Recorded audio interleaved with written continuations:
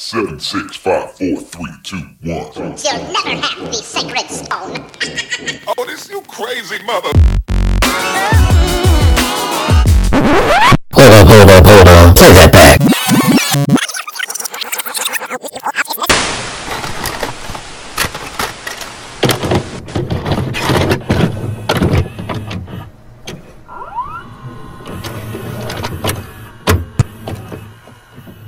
Seven, 6, 5, 4, 3, 2, 1. You'll never have the sacred stone. Oh, this you crazy mother.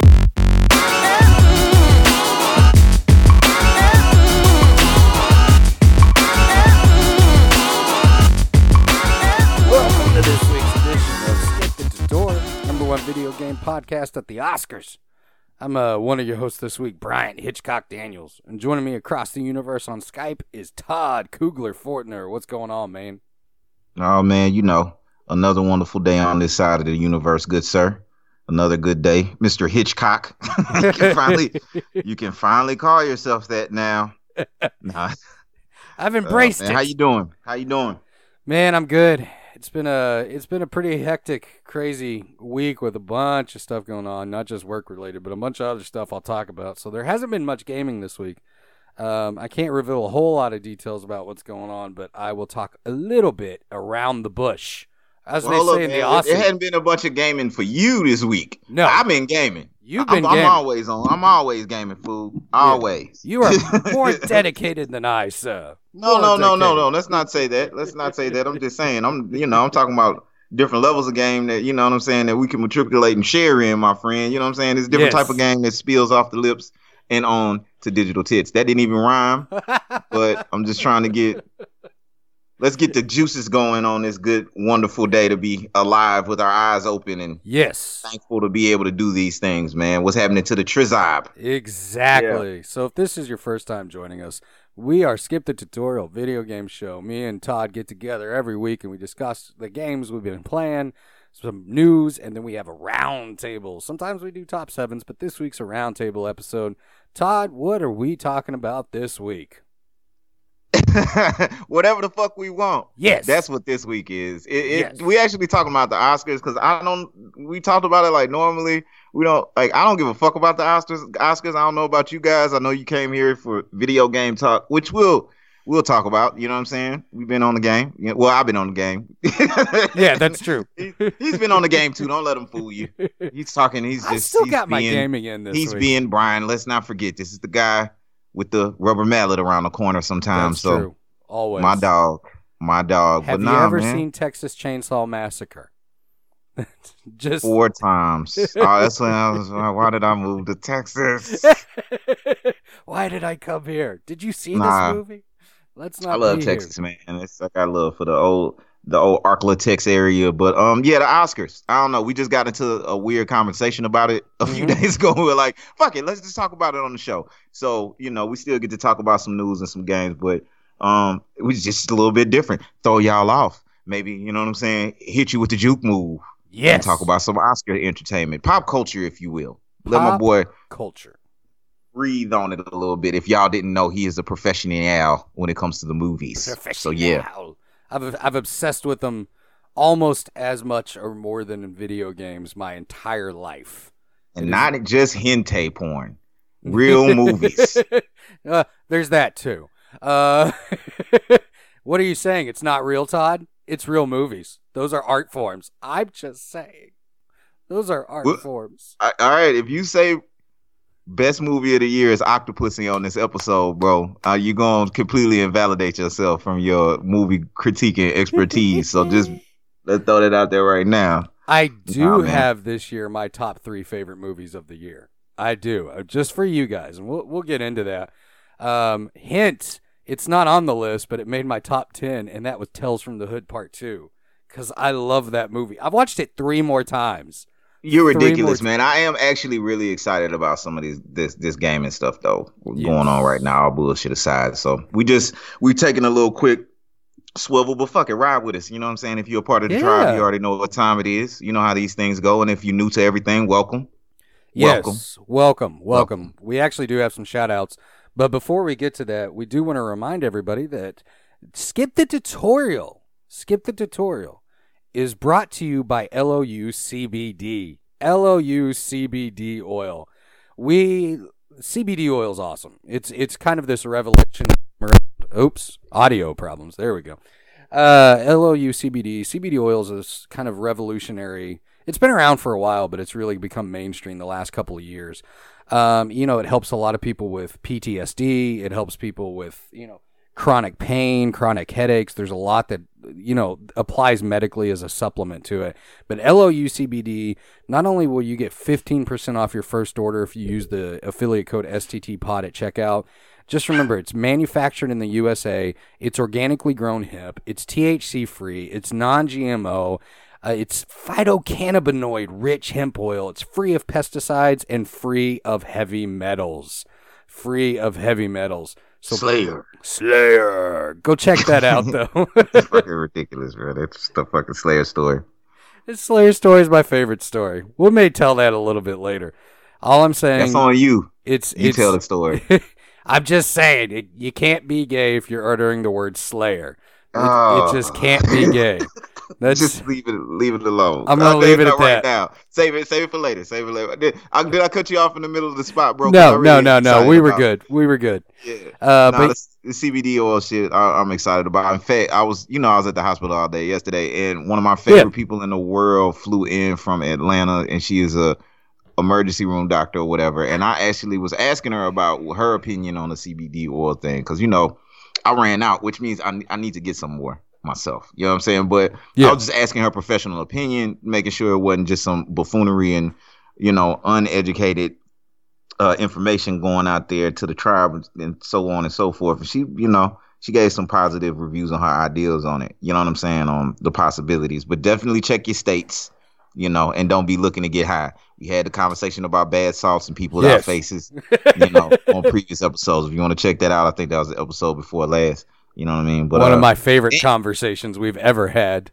Hey, man, and the people is cool, man. But I got to reach out to the LOU CBD folk. I was having, I got to go ahead and get my order my goddamn self. But yeah, bro. Yeah. Now, also, before we get started, we got some shout-outs this week, Todd. We got some love from the tribe, which is always appreciated. Shanice on Twitter says, at STT Pod, she quotes our last episode where we said this week is on a whole other level. She said, yo, this year has been on a whole nother level. Y'all are whack, but I love it. # stay humble. Well, thank you, Shanice. Thank you so much. For real. That was really awesome to hear. It really was. That was funny. Also, on the tribe, we got some new members, Tyler Lloyd and Shane Morrison. Welcome to the tribe. Claps for joining. Woo! So excited. Tribe is growing, Todd. Tribe is growing. Can I start a cult yet? That's what I want to know. Can I start a cult yet? Off air, we'll discuss it. All right, cool.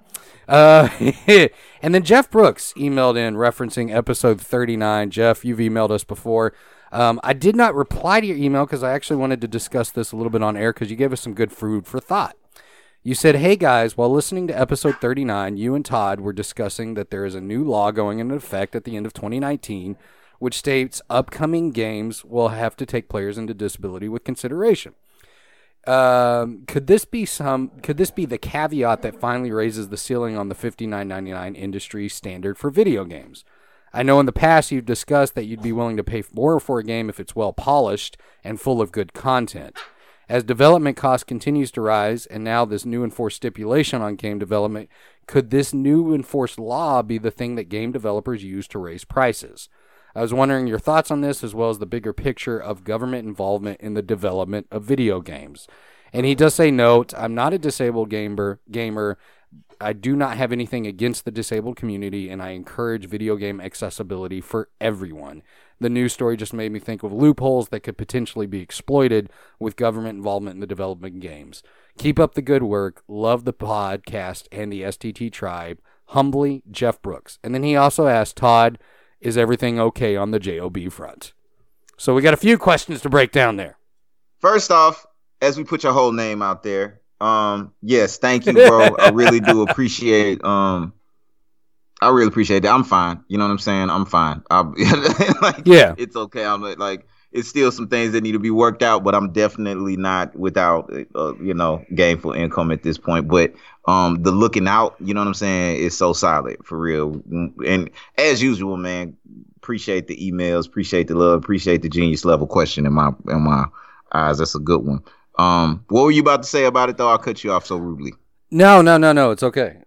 Probably nothing insightful at all. Well, I was probably just going to ask what your thoughts. Yeah, I was going to say to in short, with that genius question, it does make me, second guess my initial opinion, and I'm thinking like, hey, if you're mentally challenged and it's going to be a reason why my games are going to cost more money, then maybe you should just pull yourself up by your bootstraps and you need, work it out. Like that's a better way to handle it. I don't like the government in my business. I believe in every man pulling themselves up by their bootstraps, whether or not one leg is shorter than the other. You got a chance to be closer with the sock that you put on before you put on the boot, and then you strap it.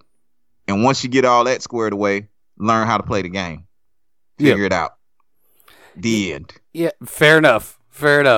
My personal opinion on it is, as far as I don't know. I don't like the idea of government involved in much of anything like this. Entertainment-wise, I don't.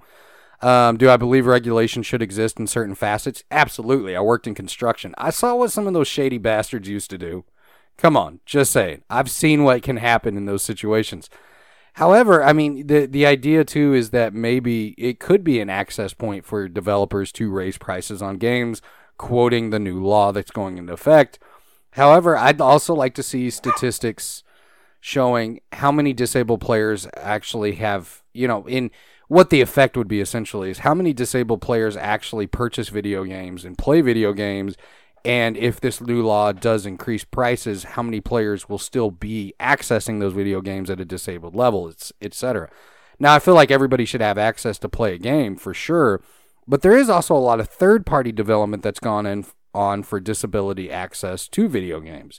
Xbox has their whole disability controller, which is really a cool thing. Don't get me wrong.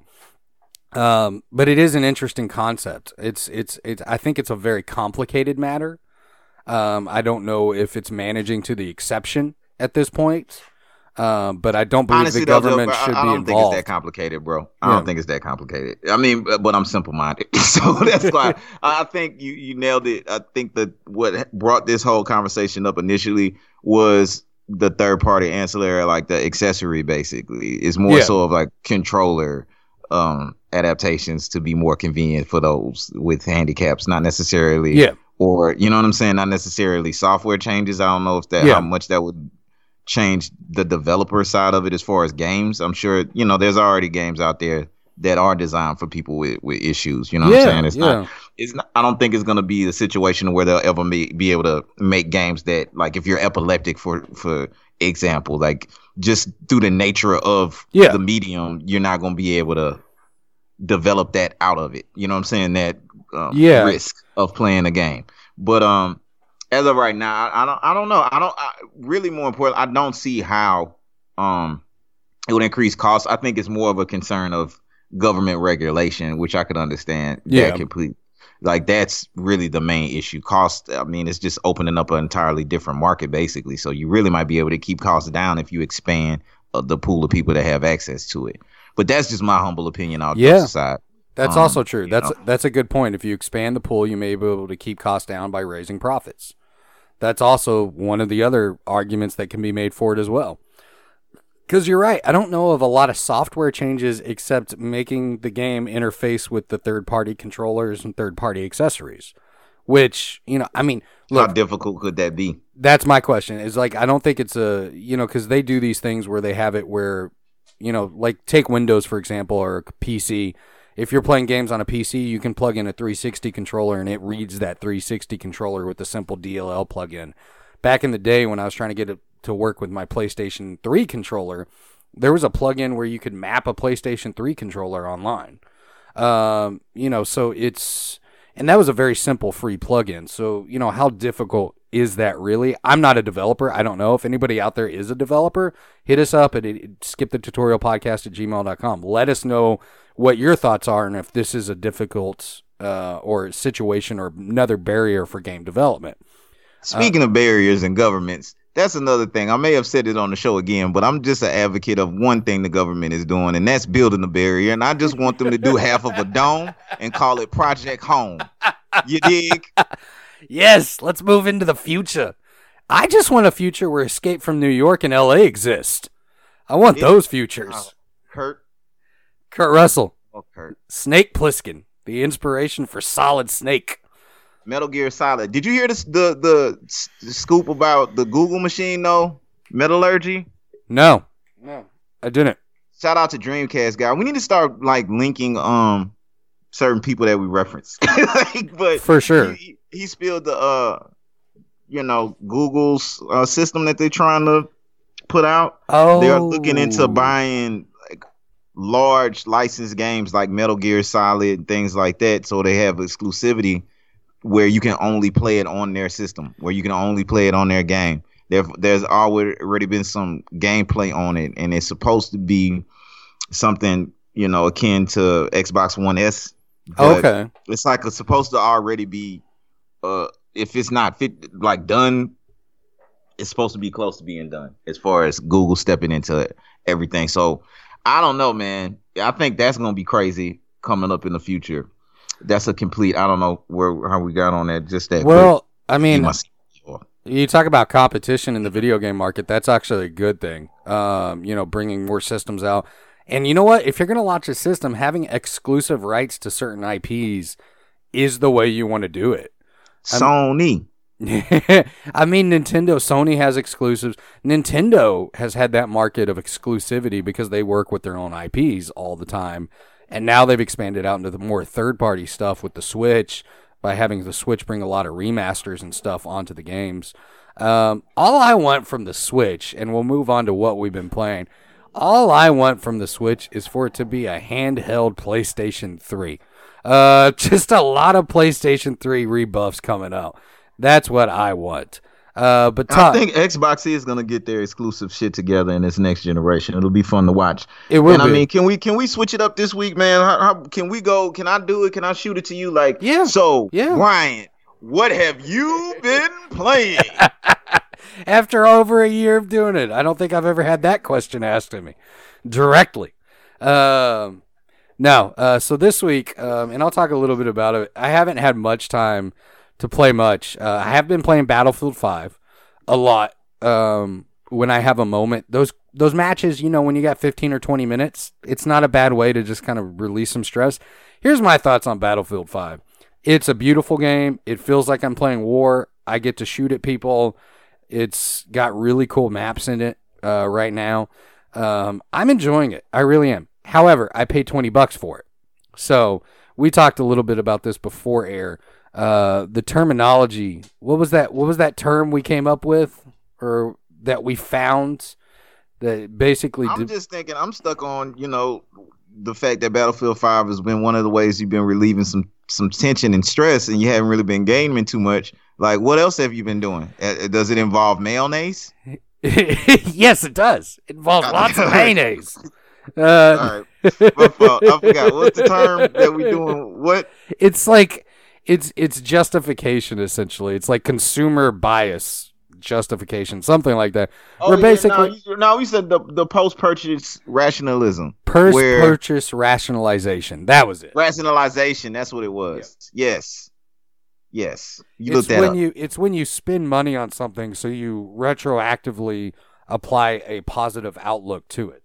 Like pussy. Yes, exact. Wait, what? Sorry, my dog is trying to get some of that right now for my other dog, so I keep having to swat him away. Oh, wow. Because he, I mean, look, man, let's just find editing points now. Like, this is just what we do. It's just conversation amongst friends. No edits. This is perfect. I'll just say, last Sunday I took him to the emergency vet because his red rocket was so swollen it wouldn't go back. Okay, enough said. Hey, man, and look, like that was nah. I'm just saying it's a medical thing.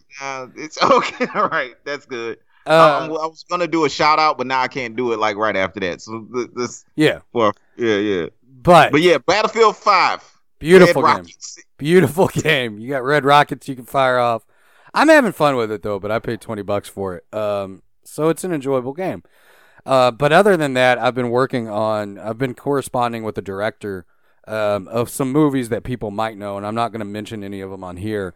But basically just shooting back premises back and forth via email, talking a lot about development of projects and stuff like that, getting advice. But he has to see a short film that I made a few years ago. So I've also been spending the week editing together that short film because it's currently in an unedited process. So that's why I've not been playing games as much this week as I normally would. Still playing them, but mostly it's been Battlefield 5, and I will say I've enjoyed my experience thus far with Battlefield 5. I always feel another reason why we're talking about the Oscars. I hope the people can feel the organicness of what we do. We talk about what we love, and we love what we talk about, which includes the tribe. Yeah, absolutely. So Todd, that's what I've been playing this week. My question for you is, what have you been playing this week? Because you got a lot more going on this week than I did. In the not gaming really, world. not so much going on. Not so much going on. As usual, man. You know, I just keep it consistent. One thing I haven't played that I'm looking forward to discussing further down the line. I'm glad we didn't kind of just rush to it on this one. And I'm not the biggest fan of the survival horror genre. We address this all the time. Another reason to shout out Top 5 of Death. You can check those guys out too. They're a cool bunch of podcasters. But Resident Evil 2, man, I'm looking forward to doing a deep dive into that. Me too. As usual, you know what I'm saying? I tried to play Jump Force several fucking times. That's it, like over and over again, and just frustrated myself. These are the times where I wish I had an Xbox instead of 2 PlayStations. For sure. But because from what I could understand, you could actually get on Jump Force. I was really looking forward to getting on that beta and getting a feel for that. We've discussed that in the past, but hopefully I'll get my hands on that fairly soon.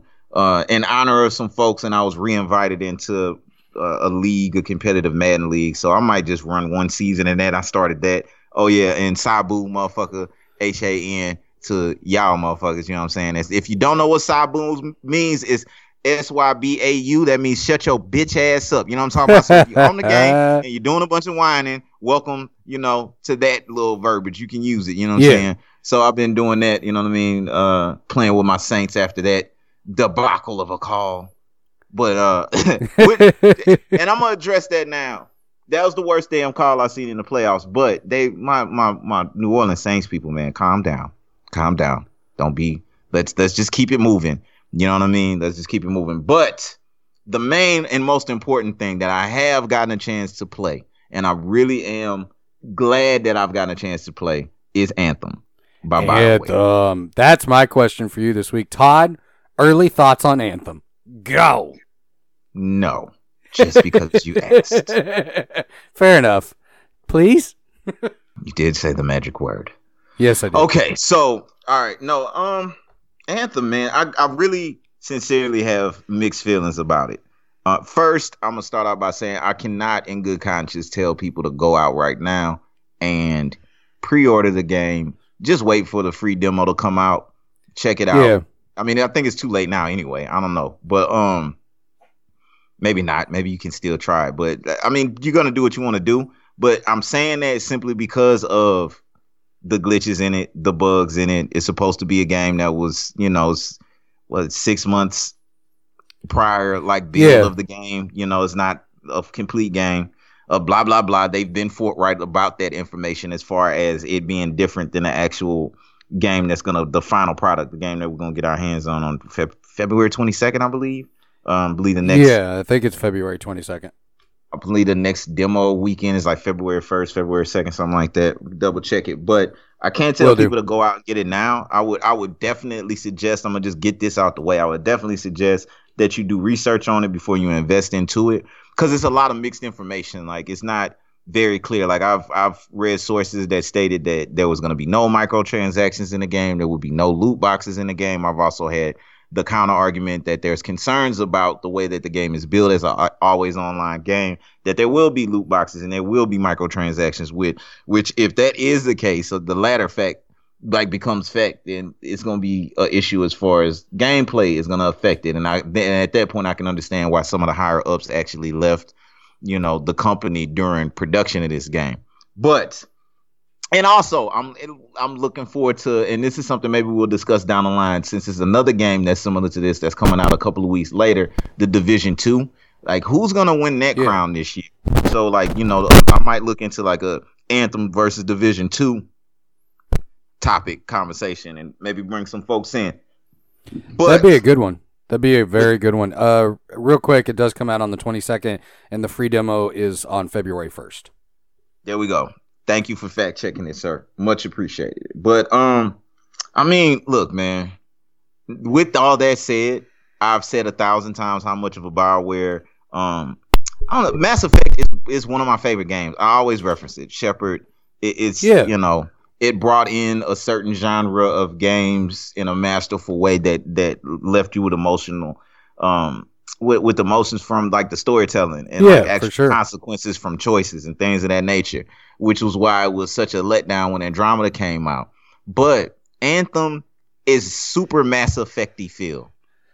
And okay, cool. Makes me feel great. It's like the fact that the idea, the possibility, or the prospect that you can build your own war machine in a Mass Effect world, that though it's always online, like the time I got to spend with it, the first scene that I got to see, the first cut scene, it seems as if it's a really well thought out, well written storyline that's going to be built into it. And that is what the original Destiny was missing.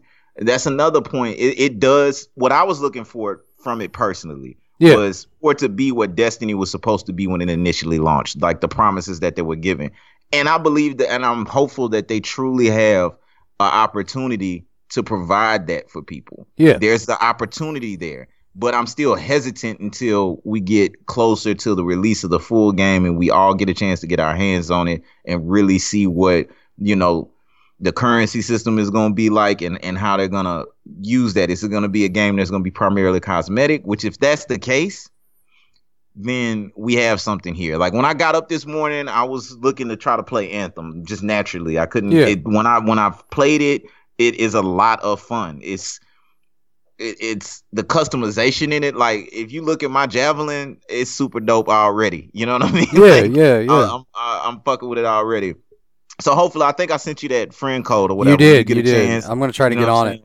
Check it out. I know your ass will be on Resident Evil 2 after this, though. You know what I'm saying? So, well, like I said, I look forward to talking about that more so next week. But I just want to be real with myself if I didn't touch Anthem. I mean, I think that's one of the first video game conversations that me and you had. So, I mean, did you have some questions about it before you download it, before you get into it? I mean, I guess one of my main questions is, how does the combat feel for you? Great. Good. Amazing to me. I mean, I'm personally more of a third party combat guy anyway. Yeah. It's not going to be as fine tuned as some of the top tier first person shooters. You know what I mean? But I don't have that expectation because of the way the battle system is set up, because you have attributes that you use that are very important on each different build, and you can customize those down to like Javelin. Like, you start out with the Ranger, the most balanced Javelin. I haven't had a chance to unlock the other ones yet, so hopefully I'll get to that more today. But one of the attributes you use a grenade, just a throwing grenade. But the thing is, you can go down and you get different types of throwing grenades. Like, with one build I had frozen grenade, another build I have the fire grenade, and that's another thing too. It breeds a sense of like thought, like you have to think about what you're doing before you go out into the vast world. Yeah. And it does feel vast to me, just because I'm looking at it from the perspective of like, how many demos have I ever played where I felt like I could spend 5 hours with it?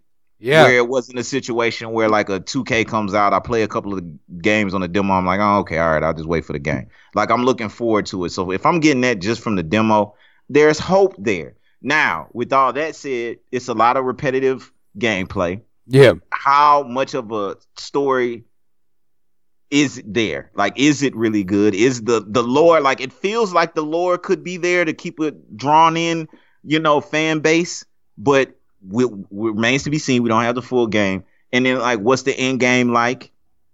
how are they going to do this with an always online game to keep that fan base, latched in with their brand loyalty? But they definitely have a great opportunity here. Like, I'm looking forward to us playing, because that definitely would bring a different aspect to the game. I pretty much soloed it and, normal matchmaking.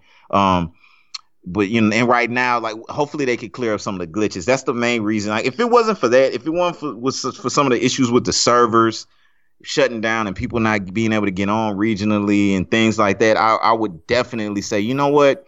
Fuck it. Like, if you do what you want to do, like, put your hands on it. Because any kind of Ready Player One opportunity that's out there, I'm going to be an advocate of right now. Oh, for sure. I guess that's not necessarily good or bad.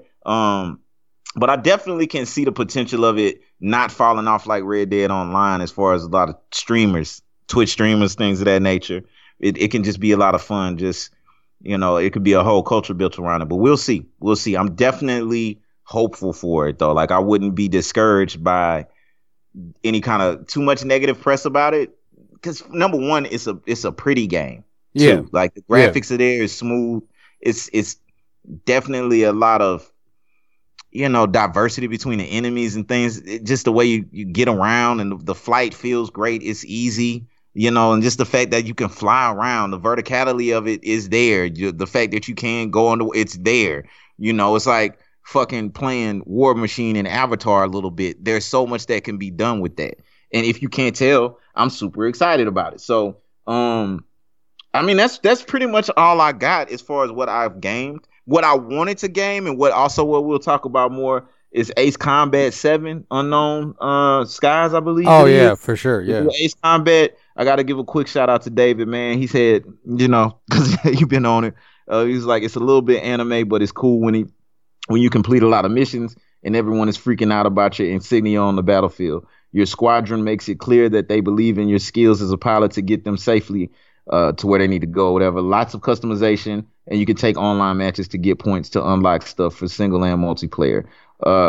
And it also, when you buy, you get Ace Combat 5 for free. So that's another one I feel pretty confident is going to be a lot of fun. But I'm going to spend as much time with Anthem as I can this weekend before we push into the next week and get into some Resident Evil, and talk a little bit more about probably about Ace Combat. But that's pretty much all I got, brother. That'll work, man. That'll work. Well, we will be back with some news. Stick around for some news. Aight.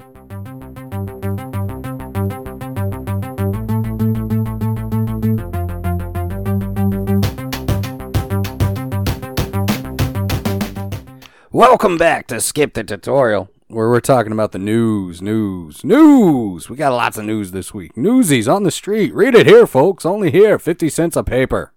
Are papers still 50 cents, Todd? Paper? Yeah. Shout out to Jesse James. Yes. Shout out to Jesse James. You had a Fire Top 7 underrated games. I definitely can dig it. The Incredible Hulk Ultimate Destruction was definitely an underrated game. Oh, he also brought up, what was that one? Dead to Rights. Man, I used to love that game. You remember that had the bullet time in it and everything? That was definitely an underrated game, too. Good list. I agree. Keep that was coming with any of your list, folk. Yeah, there was another one, too, that I almost put on there. I'm trying to remember the name of it. Let me see if I can jog your memory on this, Todd. It's the one where you wake up and you're locked in prison, and the prison gets overrun by like monsters and zombies, and you break out and you got to fight your way out, and you have these memories of you've been arrested for killing your wife. Do you remember that one? The Condemned. The Condemned. That was fucking crazy. Digital titties. I think it was. There we go. Back on track. No, it wasn't Condemned Criminal Origins. That was on my list. It wasn't The Condemned. I don't remember what it's called. If I think of it later, I will talk about it. But no, we're talking about the news this week. Roll that news spot. News spot, Anchorman. Beep, beep, beep, beep, beep, beep. Channel 4 News with 5-time Emmy Award-winning anchor, Ron Burgundy. Champ Kind Sports. Rick Tamlin Weather. And your reporter in the field, Brian Fantana. It's Channel 4 News at 6 o'clock. Nice one, Minnie. My dogs are insane today. I don't know. They're on a whole nother level of crazy. Anyway, on to the news. So first piece of news this week is the development on Metroid Prime 4 has been completely rebooted by Nintendo. It's been in development for a long time. Nintendo got to look at some of the they call them checkpoints, where they come in and checkpoint the development of the game. They didn't like what they saw, so they completely scrapped everything and went back to the drawing board. That's a sign of a company who's taking care of their product. That's the one thing I will give them is Nintendo expects nothing but quality from their first party IPs. I'm okay with that, really. The longer we wait, as long as we get a good Metroid Prime game, it's better than Metroid. What was it? Hunters, I think, that came out. Metroid Hunters that came out for the DS that I did not like. And that latest Metroid game for the DS that came out a couple years ago was actually a lot of fun. The 2D side-scrolling Metroid. Very good. Todd, are you excited about Metroid? Have you played Metroid before? Yeah, back in the gap, but I mean, it's not. When it comes out, I'll get it, and that'll be a reintroduction into the series. Yeah. I wasn't like a overly excited Metroid player, but I mean that's who I played with on Smash Brothers or Ultimate Smash Bros. That was like my introductory character. So I'm interested in old Samus. I'm just glad that they waited for a consumer like myself. It's something I wish Bethesda would have did with Fallout 76. Yes. So anytime I hear about this, just overall in the gaming industry, is good to hear. And I mean, Nintendo's known for that. So they really do. Shouts out for them for not putting out shit unnecessarily. And I mean, they got the money to do it. So that's what's up. Yeah, absolutely. Next piece of news: the PlayStation has their essential sales going on right now. So some highlights for you guys. Battlefield 5 currently $29.99. Jump on there. Jump on the game with me. Let's go shoot some Nazis together. I always feel kind of weird when they actually make you play as the Germans in the game, and I'm like, why am I screaming in German? Oh yeah, I'm not feeling that part. Just kidding. You have to do it. You have to play it. Somebody has to be the bad guy, right? It's just like in every other game, like Counter-Strike. Somebody has to play as the terrorist. That's how it goes. Just Cause 3 XXL edition is $8.99. Todd, I know you're a fan of the Just Cause series. Is this a good buy for people to pick up Just Cause 3 for $8.99? I would think Absolutely. So. And I meant to say Just Cause 4 last time I was talking about underrated games, but yeah, for sure. I mean, period. Check it out. $8.99. It's a good deal. It's definitely one you should have in your library. Yes, sir. Dead Cells ended up on my top 7 of the year list. $17.49. That's a great game worth at the full price of $19.99. It's only a couple bucks off. Burnout Paradise Remastered, $5.99. Absolutely classic. I bought that for the Xbox. I found it at Target for $6. Now I kind of wish I would have bought the PlayStation version. Hitman 2, $35.99. I've heard good things of Hitman 2. I know you have as well. We both have. I heard it's an underrated game from 2018. Just came out pretty late in the year. So a lot of the times when games come out that late in the year, they don't get a lot of recognition. God of War, $25.99. It was our number one game of the year. If you haven't played it yet, play it. Buy it. It's totally worth it. And at $25.99, you're definitely going to get your money out of that one. Great game. Excellent storytelling. A lot of fun combat, etc. And then GTA 5 Premium Online Edition for $14.99. GTA 5. Come on, that's a classic. That's already a classic. You gotta... If you haven't played GTA 5, what are you doing with your life? Please go play it. Go spend the hundreds of hours you need to in that game to enjoy it. It's so much fun. It's basically like GTA Crack Edition, where they brought back the fun after 4 was, criticized for being overly dark, if you will. They criticized that one a little bit. I like 4. Even though I enjoyed 4, but I got it. Maybe because it was a Russian. I don't know. Yeah. Maybe we don't like Russians. Well, I like to say Putin though. Yes. Every time. Putin. Does he know his name's a joke in the U.S.? I'm sure. He has to. That's probably why he stole that ring from Robert Kraft. That's true. A gangster motherfucker. Yeah, that's true. Next piece of news, the Switch's version of Final Fantasy X and X2 Remastered will have a download code for X2 in the Western world. In the United States, the Western version, you have to download X2. In Japan, it's all on the same game card. My question to you, Todd, does this have to do with the micro SD card industry in the United States? Does this have to do with...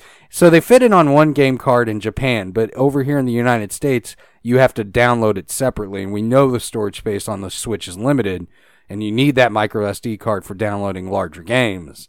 So do you think this has something to do with possibly the micro SD industry influencing this decision? Yes. That's a great observation, a great question. But as of right now, with my limited knowledge on it, I would say I would err on the side of yes. Me too.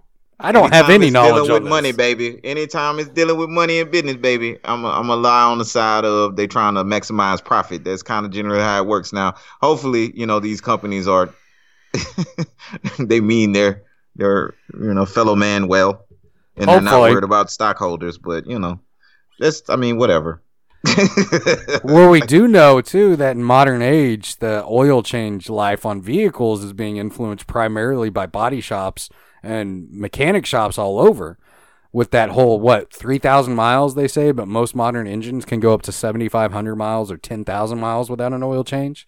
Especially so you mean with to synthetic. Tell me I could go further in my Javelin if it wasn't for the mechanic? Yes, go further in your That Javelin. bitch. I know they always get you with that. Oh, man. Kingdom Hearts 3 has an official gameplay time. According to, I think it was GameSpot, they said it takes about 30 to 35 hours to complete the main story.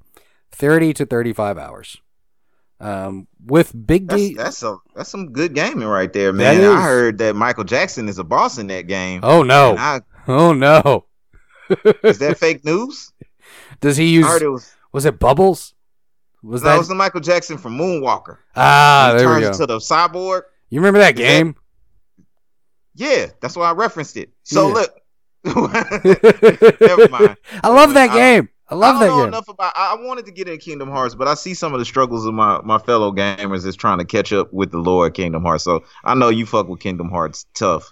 There's a lot of lore in that game. Spent months talking about it. I know you did. So I look forward to you getting your Kingdom Hearts on. It's not Kingdom Hearts unless there's Dead-Eyed Goofy in it. That's what I want. I want my Man. serial killer Goofy. Dead-Eye Goofy. The body's in the trunk. That's right. Dead-Eye Goofy throwing crack whores out of a second floor window. Speaking of which, I'm going to take a little furlough here. Do you remember that movie Dirty Work? Nope. Okay. Oh yeah, with Norm Charlie Macdonald? Sheen. No, it's got Norm Macdonald and Artie Lang in it. Do you remember that one at all? What is it about? I might just be thinking something else. It's about those dudes who basically are terrible at everything, so they get hired to essentially play large-scale pranks on people to, stop development. I never saw that. Why was I thinking? Remember that movie about the two trash men? Yes! Oh, what's the name of that movie, Charlie bro? Sheen and Emilio Estevez were in that. They're brothers. Hold on. It wasn't Repo Men. Men at Work. Men at Work. That's what it was. That's what I was thinking about with Dirty. Nah, I've never seen Dirty Work, bro. Dirty Work has a great moment, and I'll send you a clip in it later. He's basically hired to shut down a dealership, ruin a dealership who's just the guy's running it is a complete asshole. And so he walks up there and he hires a bunch of women to get inside of trunks, and he's doing a live commercial, and he starts opening the trunks, and he walks on camera, and he's like, "There's so many dead prostitutes. I've never seen so many dead prostitutes in trunks." It's correct. I don't know how this is going to translate over the air of podcasting without any visuals and everything, but I legit was starting to think the way you breaking it down is this some kind of fucking docu-series about on Netflix, After Porn 3. What's going on? Oh, Where yeah. are we going with this? This is another reason why we need a half of a dome and call it home to keep out some of the dead prostitutes. Fair enough. Why does that come up? Cocaine and prostitution comes up entirely too much on this kid-friendly show. This is. Make your kids listen to it. They'll What learn are we lessons. talking about now? How do we go from Kingdom Hearts to Dirty Work with Norm Macdonald paying people to fake dead prostitute. What are we doing again? We're going down a dark path, man. We are. We need to get off All this right, path. let's get back on track. Xbox One has sold 41 million units worldwide. Yes. Who gives a fuck? That's just news. That's the news. Mostly I brought it up to do some comparison here. So, like, for example, the Nintendo Switch. The Nintendo Switch has sold, let me see here. What was that last number? We, just in 2018 alone, 19.67 million units in 2018 alone. So they're at 20 million units. How long has the Switch been out compared to the Xbox One? A few years afterwards, right?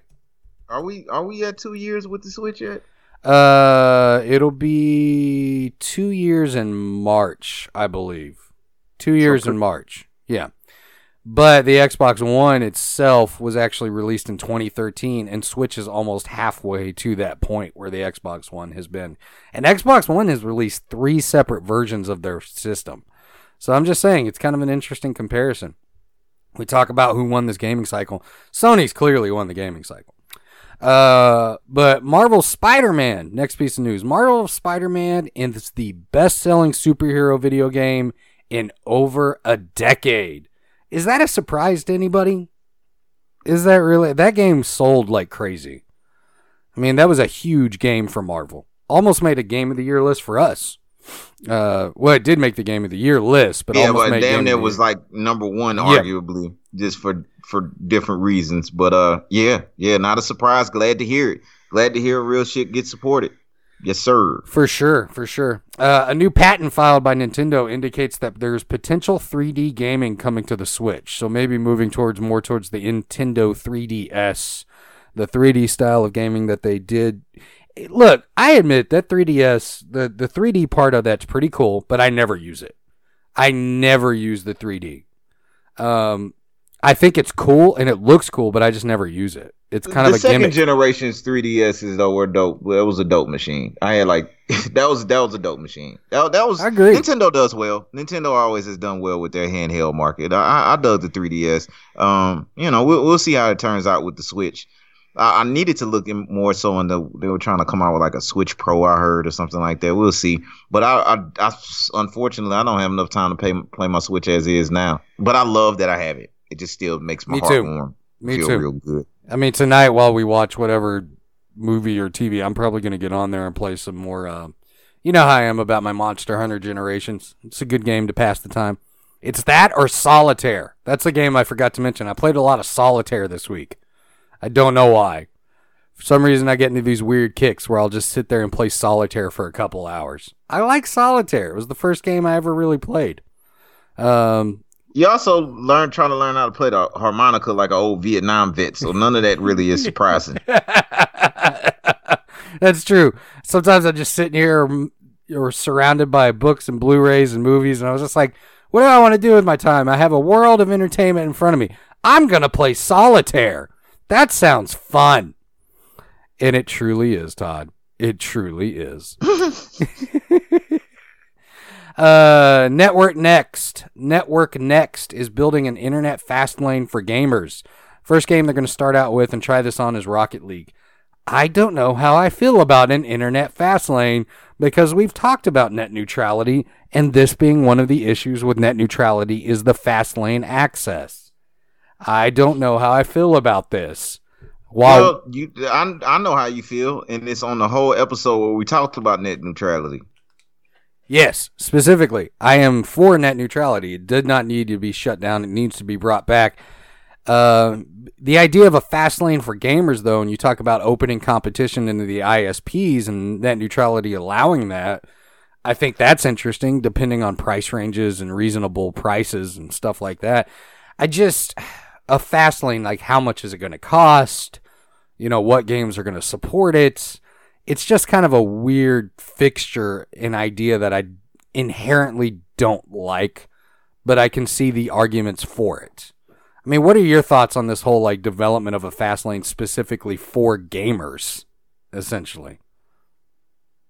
I haven't done enough research on it Fair enough. I don't want to. Yeah, you know what I'm saying. That's actually a deeper subject where I don't want to just come up off the cuff and speak about it. Like when it's more of a reality, it's something that's going. We're getting a little bit closer. And maybe that's actually one that I think we would need to respect more than just like a quick hitter conversation. I'm sure Jeff will get us for that one. Actually, Jeff, what are your thoughts on that as well? That's when we need a pencil, and it's going to be a good year for subjects. Yeah, it's going to be a good year for subjects like that. I look forward to that conversation. But yeah, I don't really have a educated opinion on that one, or even anything to make. That's not one to make jokes about. Yeah, no, I agree. Yeah. Netflix is in talks for a Resident Evil series, and I believe a live action Resident Evil series at that. So that I would really enjoy, I think.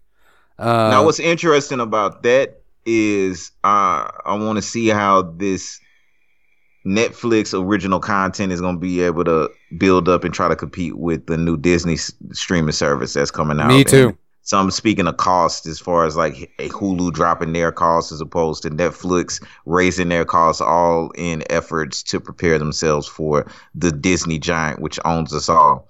But that's one I can see maybe that's one of those series. Maybe they're trying to take the Walking Dead angle.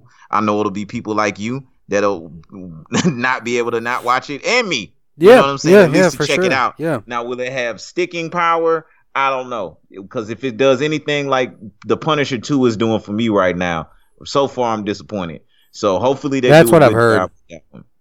Yeah, so far. But I mean, I know a lot of people are excited about Resident Evil series, so it should be cool. That's another one we might have to revisit next week when I know we spend more time on the grand Resident Evil 2 that I know the tribe was looking forward to hearing about this week. But I think it's one of those ones we rather let simmer and talk about it a little bit more in depth instead of rushing it. I know I sure as hell wasn't going to give it as much time trying to get on to Anthem all week, but yeah, Resident Evil series does seem kind of like a potential for dopeness supreme. Well, I just hope it's better than the movie series. Like at that point, it's just that first one I enjoyed, but everything after that was utter crap. I just doo-doo. Oh, those were just terrible, man. Just especially that even that last one was just ridiculous. Last piece of news. Nier Automata's 2B character, 2B, the girl with the blindfold that everybody knows and the short skirt is been. I don't know who that is. She's on the cover. I'm sure you and R. Kelly know. Oh Lord! All right, that's enough. I'm gonna stop throwing you under the bus, sir. You're a kind, wonderful soul. Tell me more about this digital short skirt you said you speak of. She has been added to Monster Hunter World via modding. You can play as her in Monster Hunter World via a mod, which I think is pretty cool. I mean, that's why I like the modding community. That's why we had, Skyrim with dragons that had Macho Man Randy Savage on them. Like, it was intense. All of them RP Macho Man. Oh, yeah, one more piece of news, man. Did you know Mortal Kombat 11's coming out this year? Yes. Did you know that? It's coming out on, yes. What is it, April 23rd, 2019? Yes, Mortal Kombat 11. I want another Mortal Kombat movie. That's what I want. April 23rd. Yeah, man, and it looks like the story. Good old that old Unreal Engine and man, NetherRealm. They got another one, so yeah, I'm excited about that. And speaking of the Switch, that's gonna be a late port to the Switch. Like I'm excited about Mortal Kombat. You know, I like my yearly fighting games. I think I might start that. Like this might be my game of the year already for fighting games, like Dragon Ball FighterZ was last year. Ronda Rousey playing Sonya Blade in Mortal Kombat 11. That translation of digital titties. I actually, those are like warrior digital titties for real, like in real life. Like Ronda those Rousey have been through war.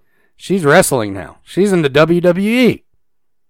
I forget Speaking of Macho Man Randy Savage. Yes, Ronda Rousey wrestling in the WWE as Ronda Rousey. Man, I cannot wait to sit back and hear your Oscar shit and listen to you talk your shit. I don't think these people understand. So yeah, I can't wait. I'm about to unleash hell on you. All right. We'll be back with the news. We'll be back with our Oscar discussion. I'm not talking that much.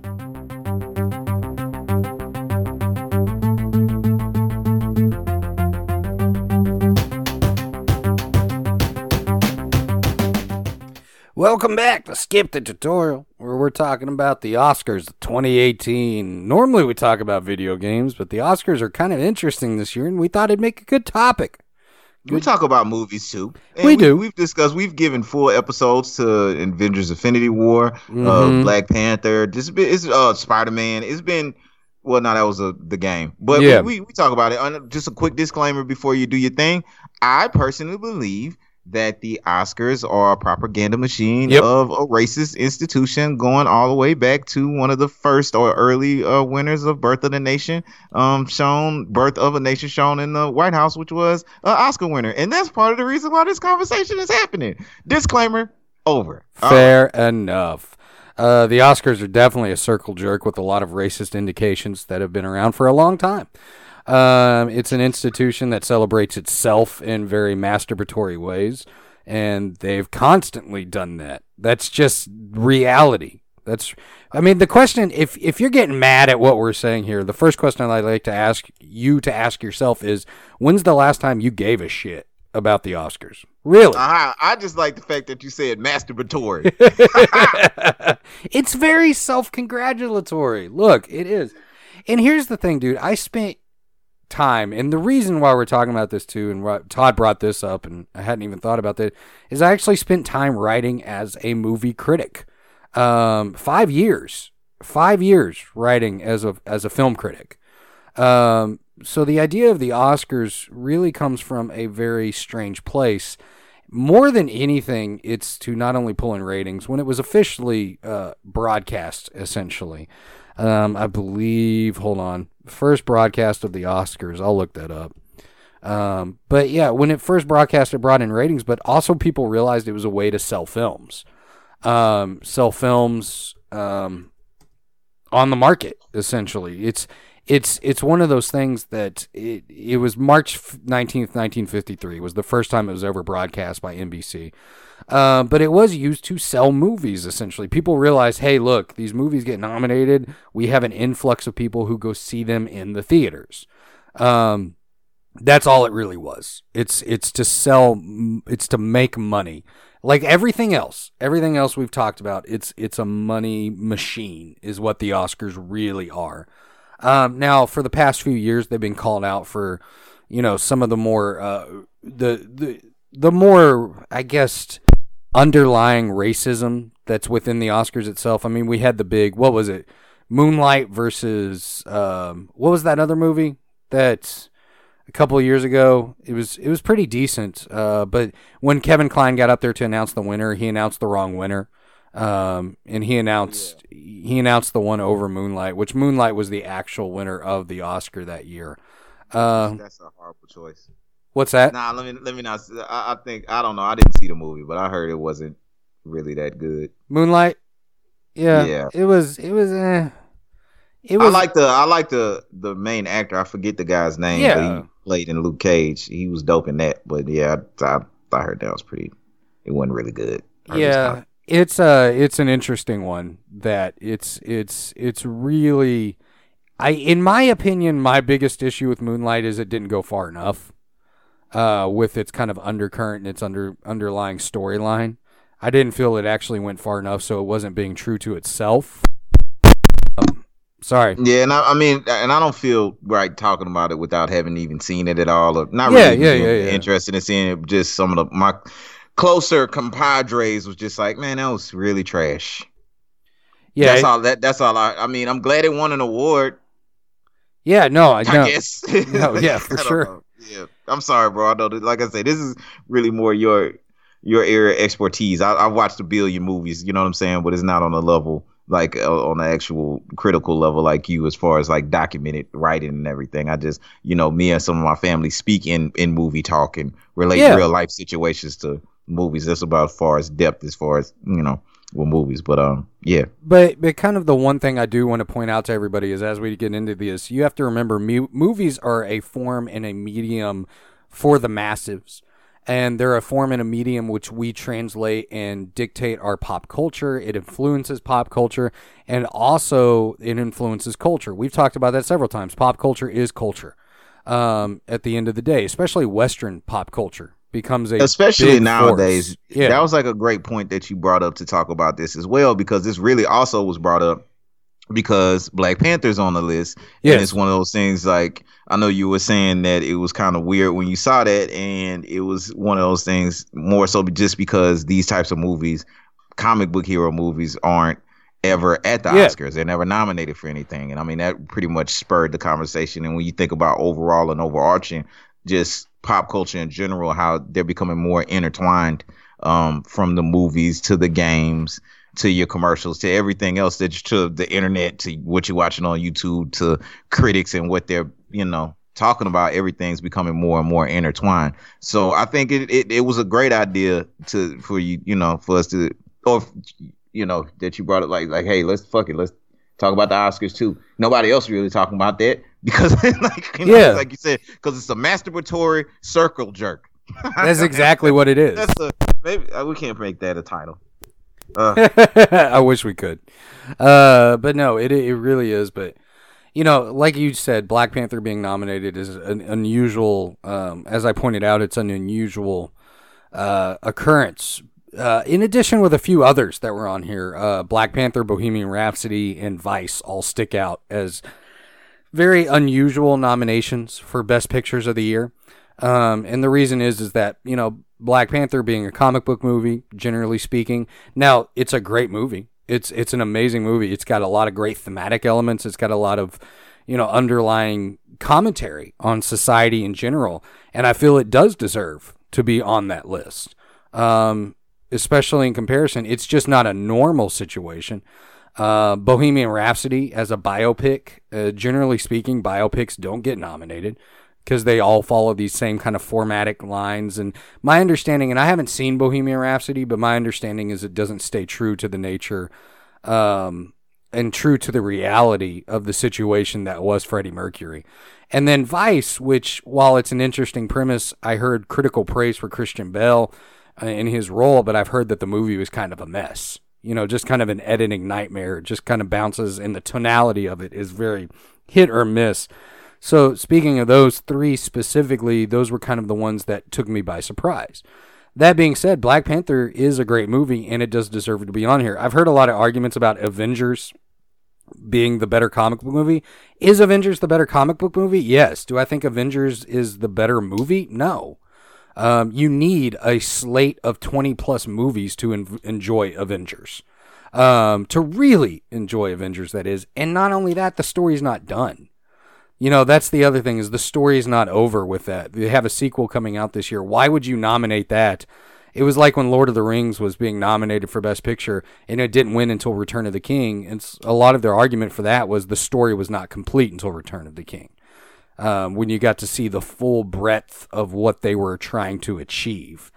Now, and what's crazy too, though, just to bring, that's another reason why this came up, because when we did our reviews of Avengers Infinity War, when we did our review of Black Panther, that was one of the points that we talked about months ago when we reviewed the movies originally. When it was a situation with Black Panther, we both sat there and said, well, you know what? Outside of it being a comic book movie, it was just a well-written and well-done film. The only real major gripes, and I think these are fair gripes that I had with it, was some of the, just the mistakes they made with the green screen, some CG effects, some things of that nature. But as far as the acting itself, the story, and it's innovative within a saturated market, right? So, and we have both stated that, and it's the truth. Like, I've watched Avengers Infinity War way more than I've watched Black Panther. Yes. But as far as just a flat out like a movie, you taking all the gust and glamour away, and all the fireworks and Black Widowness away. Like, Black Panther was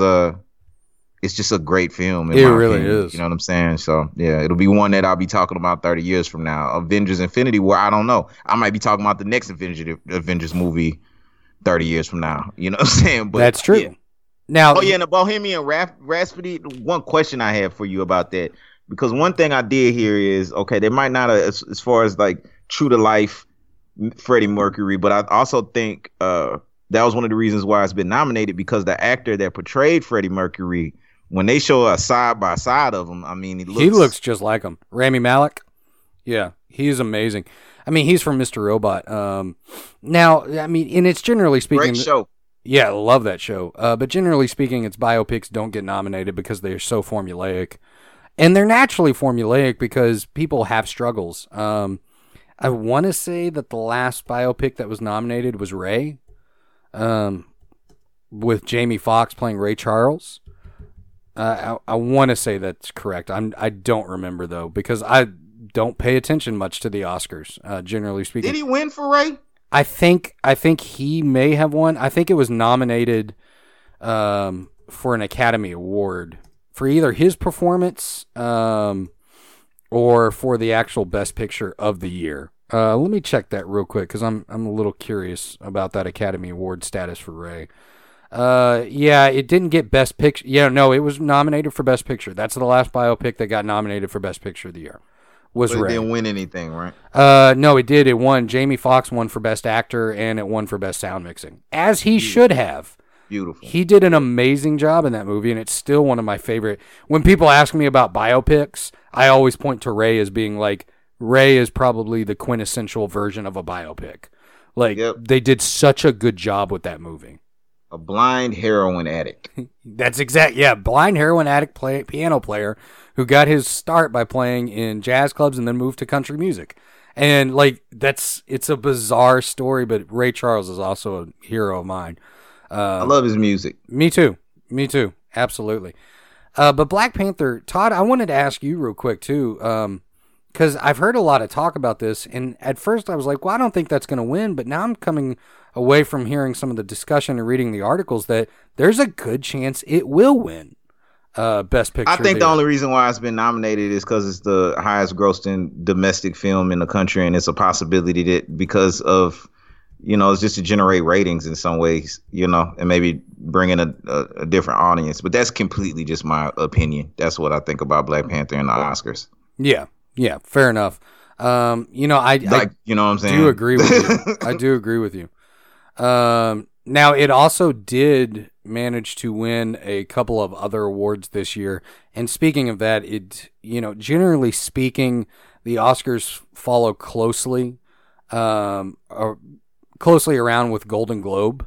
So when you look at Golden Globe Awards and the Oscar Awards, generally speaking, they come to the same results. So that's what won in the Golden Globes? The Golden Globes, I believe Black Panther won. Let me check that myself. Let me check real quick. I think it won. Like, we actually checking on shit this week? Yeah. We never do this. We actually, most of the time, we rely on It was nominated. It was nominated this year for Best Drama. It did not win this year. Yeah, I didn't think so. Yeah, but it was nominated for Best Drama of the Year. What won? Let me take a look real quick. What won for the year? So the winner for the Golden Globe was, let me see here. Winners and nominees. Here we go. Bohemian Rhapsody. Bohemian Rhapsody, and then Green Book won for Best Musical or Comedy. I like the name of that movie. I haven't seen any of these other movies. I've seen quite a few. I've caught up on a few of them. But Black Klansman was amazing. That was really that was handled very well. That's an amazing little flick. Bohemian Rhapsody I have not seen. The Favorite I have not seen. Green Book I have not seen and have no real interest in seeing it. Roma, I did see that on Netflix. Roma is very it's interesting. It's good. It made my top 7 of the year, which I'll break into. A Star is Born I haven't seen, and Vice I haven't seen. So I haven't seen those, but I've seen a lot of the other ones. But Green Book, and I want to go back to the reason I don't have an interest in Green Book is because it is that the reason I don't have an interest in it is it's a white savior story. It feels like it was designed for the Oscars. Now, that being said, I'll probably eventually watch it, but I get a little bit tired of those white savior stories over and over again. It's always. I think it's great entertainment. Well, fair enough. You like what you like. But I do get a little tired, like, of watching, like, the constant, like, movie on screen where, it's black male in 1950s, 1960s South struggling, and some white dude comes along to save him. Like, that's always been kind of, I don't know. You get a little tired of that narrative over and over again. And I feel like it draws a very bad narrative because then it gives white racist like people the chance to go, well, I like that movie, so therefore I can't be this way. And that really bothers me. You know what I mean? I mean, it is. I like to hear your perspective on these things. That's, you know what I'm saying? Like, too. That's like it is. It's like, because, you know, clearly, like, I started out with the disclaimer on the Oscars. For sure, yeah. From my perspective. That's only fair. Like, before we go into this conversation, you know what I'm saying? Like, that has to be known. So it's not nothing's misconstrued. From my simple perspective, that's all. That doesn't make it right. But my question to you, I guess, is, am I crazy for being tired of those stories?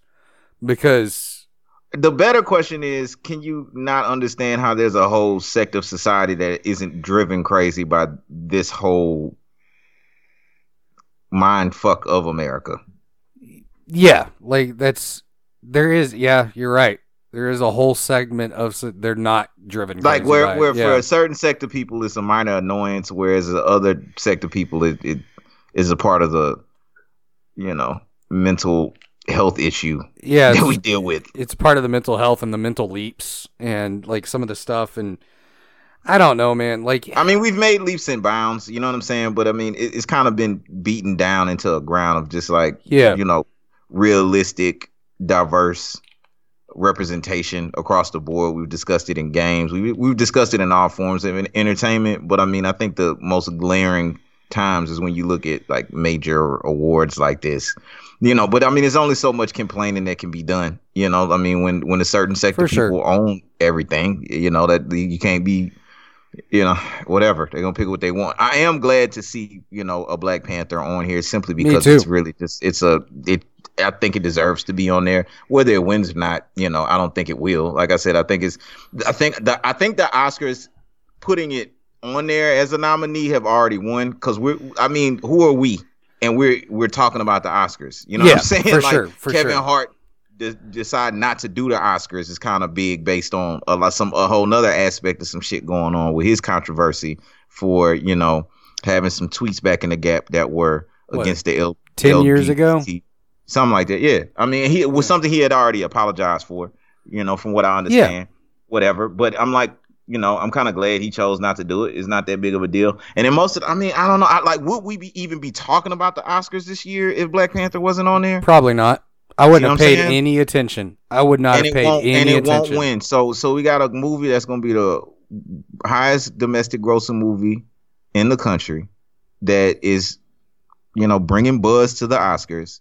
That in all likelihood, even based on what you're saying, based on your expertise with the Golden Globe winners, you know, won't win an Oscar. We've talked about the fact that the type of roles, especially people of color, which is, I mean, and the reason why this is important is because that was a very influential movie as far as breaking the barriers of Hollywood's stereotypical reasoning for not making movies like this, saying that they won't work, and, you know, just broadening and expanding the palette of the American experience, which there's a lot of hope there if you really, really push that button, especially in a global economy. But it's I mean, I don't know, maybe it will win, but if it doesn't, what does that actually say? I mean, what are these other movies? And how many of y'all have actually watched some of these movies? I can guarantee most of the people listening to us, for sure, most of them have seen Black Panther if they've not seen Black Klansman, Bohemian Rhapsody, The Favorite, Green Book, Roma, A Star Is Born, or Vice. Like, most people that's listening to us right now probably have as much of an idea about the movies as I do. And whatever side that they're on the Black Panther, either they've seen it or they've been influenced more by it. So why wouldn't it win? Yeah. But, you know, once again, it's a masturbatory circle jerk. Well, yeah, and I do want to point out, too, one of the things that Black Panther did better than any movie I've seen all year, and that's design a villain that was truly sympathetic, that had organic reasoning for you to be sympathetic with them. Once again, a reason why it was a good movie beyond it being just a comic book film. Well, and a good guy, too, in Black Panther, who was also a truly, like, complicated hero. He was a truly complicated protagonist. If you go back to that movie and watch it, there are moments early on in that movie where they're discussing using their technology in Wakanda to help the rest of the world and discussing why they can't be the world's savior. And they get to a point where, T'Challa himself was like, well, we can't be the world savior. And you see a full character arc and change in T'Challa throughout the movie. He becomes a very intriguing protagonist, and he plays a very good foil to the antagonist, which is Killmonger. And, it's a great story between essentially, cousins. Like, it's a family dynamic that's involved with it. It's an idea of royalty. There's a lot in that movie to chew on, and there's a lot in that movie that's really amazing, especially for a Marvel movie. Just a plain Marvel. Now, was Thanos a great villain? Yeah, Thanos was a great villain, but he's this all-powerful god. Essentially, you can connect more with Killmonger than you can with Thanos. And I think Killmonger laid the groundwork for a great role of Thanos. Agreed. It was really one of the first times, and that was one of the great when critics got a hold of Black Panther. That was one of the first things that they said. It was just like, well, hold on, we have a sympathetic villain here, and there's a role. There's some real deeper level shit with this. So It kind of laid the groundwork for Thanos, which was I don't. It's not about shitting on Avengers at all. It's just no, for sure. Like it's. I didn't even know. This is the thing about it. Like I didn't even know it was like.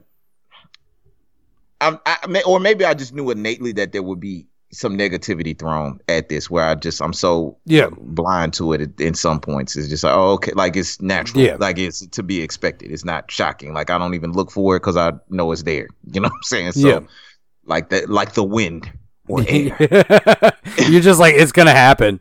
It's going to happen because. And here's the other thing that really pushes the what I love about Black Panther too, is we need to push past the stereotypes that we have in film. We really do. We really need to push past it, and this is one of those movies that really helps push past certain stereotypes. When you discuss the kind of the weirdly like shocking stereotypes that still exist, and still, I mean, you have Mexicans who play Native Americans. You have a tendency for, we talked about this because I love 80s horror movies. We talked about black actors in 80s horror movies. What's the one stereotype that they always die first, right? It's always the first. And either they're a athletic person, like a sports star. Like I go back to Friday the 13th part, I think it was 8, where Jason Goes Manhattan. The black guy in that movie was a boxer. Like they had to have him as a boxer. He just couldn't be an interesting character. Or you have the stereotypical, like, that was established in the late 80s, early 90s, gangster pictures where, the black guy's always a gangster or a thug in some form or facet, instead of having real, true characters come to the screen. Well, and actually, and it's nice. Exactly. And I think a breaking through point is a Black Panther, like our own kind of Superman figure instead of like a white Jesus figure. Like, you know what I'm saying? Like, it's entertaining, but it's kind of foolish. So it's really nice to have that option. I never thought I'd see it. I mean, and that's the reason why it's on there. Like we're so quick to turn around and be so reactive to what just came out. It's even hard to recognize classic shit sometimes, like the classic Cokes instead of these new age Pepsis. You know what I'm saying? And it's a classic Coke film. But I mean, I know this is supposed to be overall about the Oscars, or just kind of, channeled down to Black Panther. But once again, that's the reason why we're even talking about the Oscars, because it's just interesting how entertainment, nowadays is, shoveled to us. Oh, and, yeah. And is it something legitimate? Are these institute something legitimate, or is it just a part of an overall bigger algorithm, man? You know what I'm saying? And where is that going? But yeah, man, I don't know. Yeah, I mean, it's definitely an interesting, and I love the fact that it was nominated, and it deserves that nomination. And I've heard people who've argued against it, and I don't agree with that. But if how many years has the Oscars been around? Since 1927. So what are you looking at? 82 years? No, 82 years of the institution. Something like that, right? 82 years. 1927, first winner ever was Wings. I own that movie. Very first winner of an Oscar ever. It's a really good movie about World War I pilots. I like that movie. But no, I also wanted to kind of discuss and break down some of the Oscar stuff here. Yeah, just a little bit. I won't go too much into it. Roma is a Netflix original. It's actually streaming right now. It's a great movie. I really enjoy it. That is not going to be for most people. That is not a pop culture movie. That is a very, like, this is, like you said when we were discussing it and I broke down the movie. It's a movie they show in film school 10 years from now. Of like, here, watch this movie. This is what artistic filmmaking is. Melissa McCarthy being nominated for the movie Can You Ever Forgive Me? I still think that this year the biggest snub came from a movie that's on my top 7 of the year, and we'll break down a little bit of that, but that was for Viola Davis. I think Viola Davis deserved an Oscar nominee for a role in a movie this year we'll get a little bit into. She was really amazing. Supporting actors, of course, Adam Driver from BlacKkKlansman. Sam Elliott gets his first Oscar nomination with A Star Is Born. I do like Sam Elliott, and I'm glad he finally got a nomination. Supporting actresses, Amy Adams from Vice, Regina King from If Beale Street Could Talk. I hope Regina wins that one, because If Beale Street Could Talk is an amazing, amazing movie. Really well done. Directors, you got Spike Lee nominated for BlacKkKlansman, Alfonso Cuarón for Roma, and then you've got Yorgos Lanthimos for The Favorites, which I love his movies, and they are very, very much acquired taste. I will say that. Most people hate those movies when they see them, but I like them. Animated feature, though, Todd, Spider-Man Into the Spider-Verse. I see this one winning. I see this one winning. Great flick, man. It really is. It's a really good flick. Like, truly with high expectations. I had to see that one. That was a good one, man. Absolutely. It makes me okay with wearing, my outfits the way I wear them. I just can be comfortable, and over the age of 30, I can still be considered a superhero. You know what I'm talking about? Absolutely. That's a good one. Best documentary feature. I really think one of mine got snubbed this year, but Free Solo was an amazing documentary. If you haven't seen that, here's the thing. If you don't like heights, though, don't watch Free Solo. It's about a guy who scales the El Capitan face in I believe it's Yosemite National Park, and he does it without ropes. It's very, very unnerving to watch the entire thing. I wish I would have seen that in theaters. One of the other ones nominated made my list this year. And then, you've got stuff like foreign language film and editing and sound editing and mixing, which my other thing that I want to talk about too was original song, was that All the Stars by Kendrick Lamar got nominated. I'm excited about that one.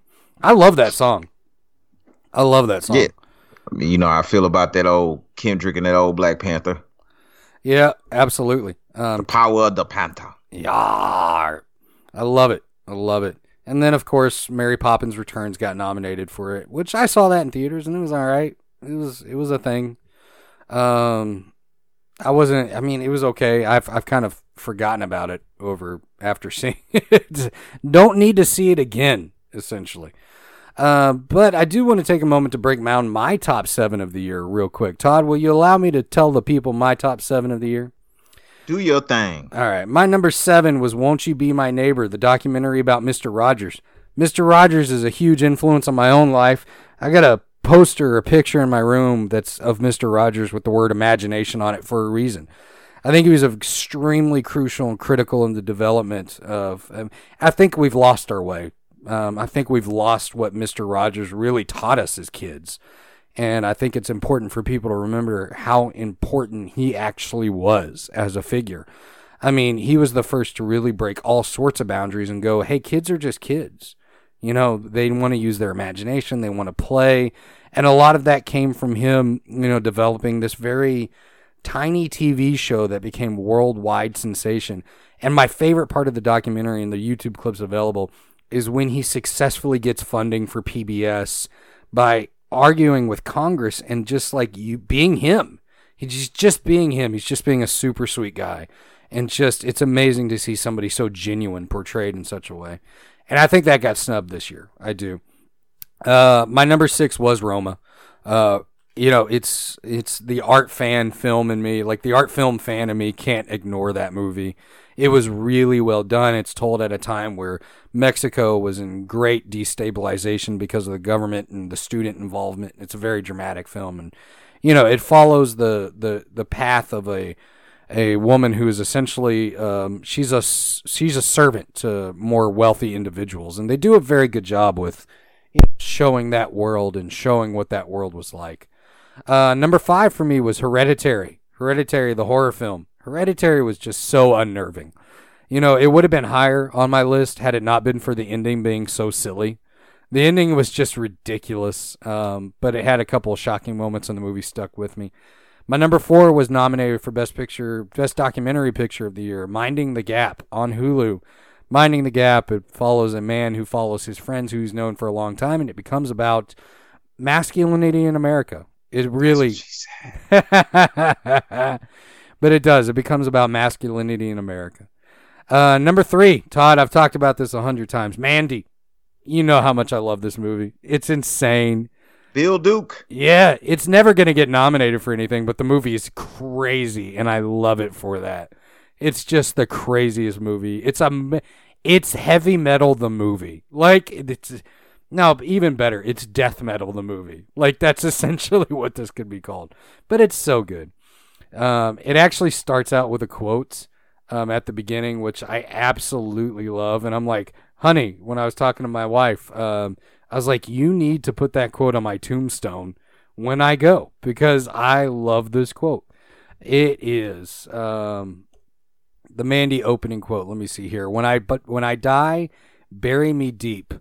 Lay 2 speakers at my feet. Put some headphones on my head and rock and roll me when I'm dead. I was like, that's just so... that struck me in a way that nothing has in a long time. My number 2 was Black Panther. It was my number 2 film of the year. I love that movie a lot. Seen it several times since, and the more I think about it, the more it definitely... when I started breaking down the themes and the elements in the movie, I was like, yeah, this movie deserves all the praise that it gets. It deserves to be on that nomination list, despite people saying no. I think it was more, my initial response to it was a little bit more shocked because comic book movies don't get nominated. Mm-hmm. And that was really it. And then my number 1 movie of the year was Widows. Widows was my number 1 movie of the year. I felt like Viola Davis really got snubbed on this one. And it's a situation that is very sad. But that's been this week's episode of Skip the Tutorial. If you want to reach out to us, hit us up at facebook.com/skipthetutorialpodcast or pod. Twitter at STT_pod. Email skipthetutorialpodcast@gmail.com. And of course, we want to say we always welcome new tribe members. We got that Skip the Tutorial tribe on the group on Facebook. But that's been this week's episode. And as we always do before we sign off, stay humble.